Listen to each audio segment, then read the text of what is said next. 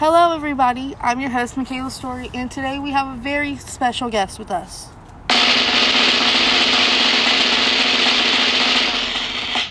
Mrs. White. Hello everybody, I'm Mrs. White from The Monkey's Paw, written by William Weinmark Jacobs. Thank you for coming, Miss White. I'm so happy to have you here today. Thank you for having me. Well, to start, I'm very sorry to hear about the tragic loss of your son Herbert. Oh, thank you. I've been better, but I'm doing okay. Well, could you tell us what happened? You don't have to if you're not comfortable. I'll be happy to tell you what happened. So, it all started when Herbert and Mr. White were playing chess, and I was knitting by the fireplace. And later, Sergeant Major Morris showed up at our door with a monkey's paw, claiming that it gives 3 wishes. And we were excited to hear this news. Well, I didn't believe it at first, but Herbert and Mr. White definitely did. So Sergeant Major Morris said it was cursed and threw it into the fireplace. But of course, Mr. White took it out of the fireplace and decided to keep it. Later, he wished for 200 pounds, and once he made his wish, it didn't really come true. Nothing happened, except the piano got really loud or whatever. And we decided to go to bed. And the next morning, Herbert went to work, and later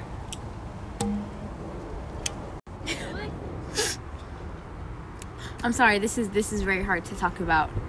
It's okay, take your time. Okay. We received the unfortunate news that Herbert died.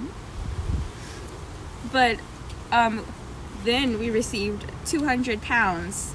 And right at that moment, we knew that the monkey's paw gave us the 200 pounds that Mr. White had wished for, and it killed our son.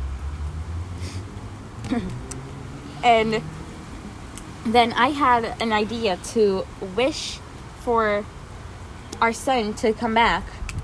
Mr. White didn't like that idea. He was scared that something bad was going to happen, but I felt like it was our only chance.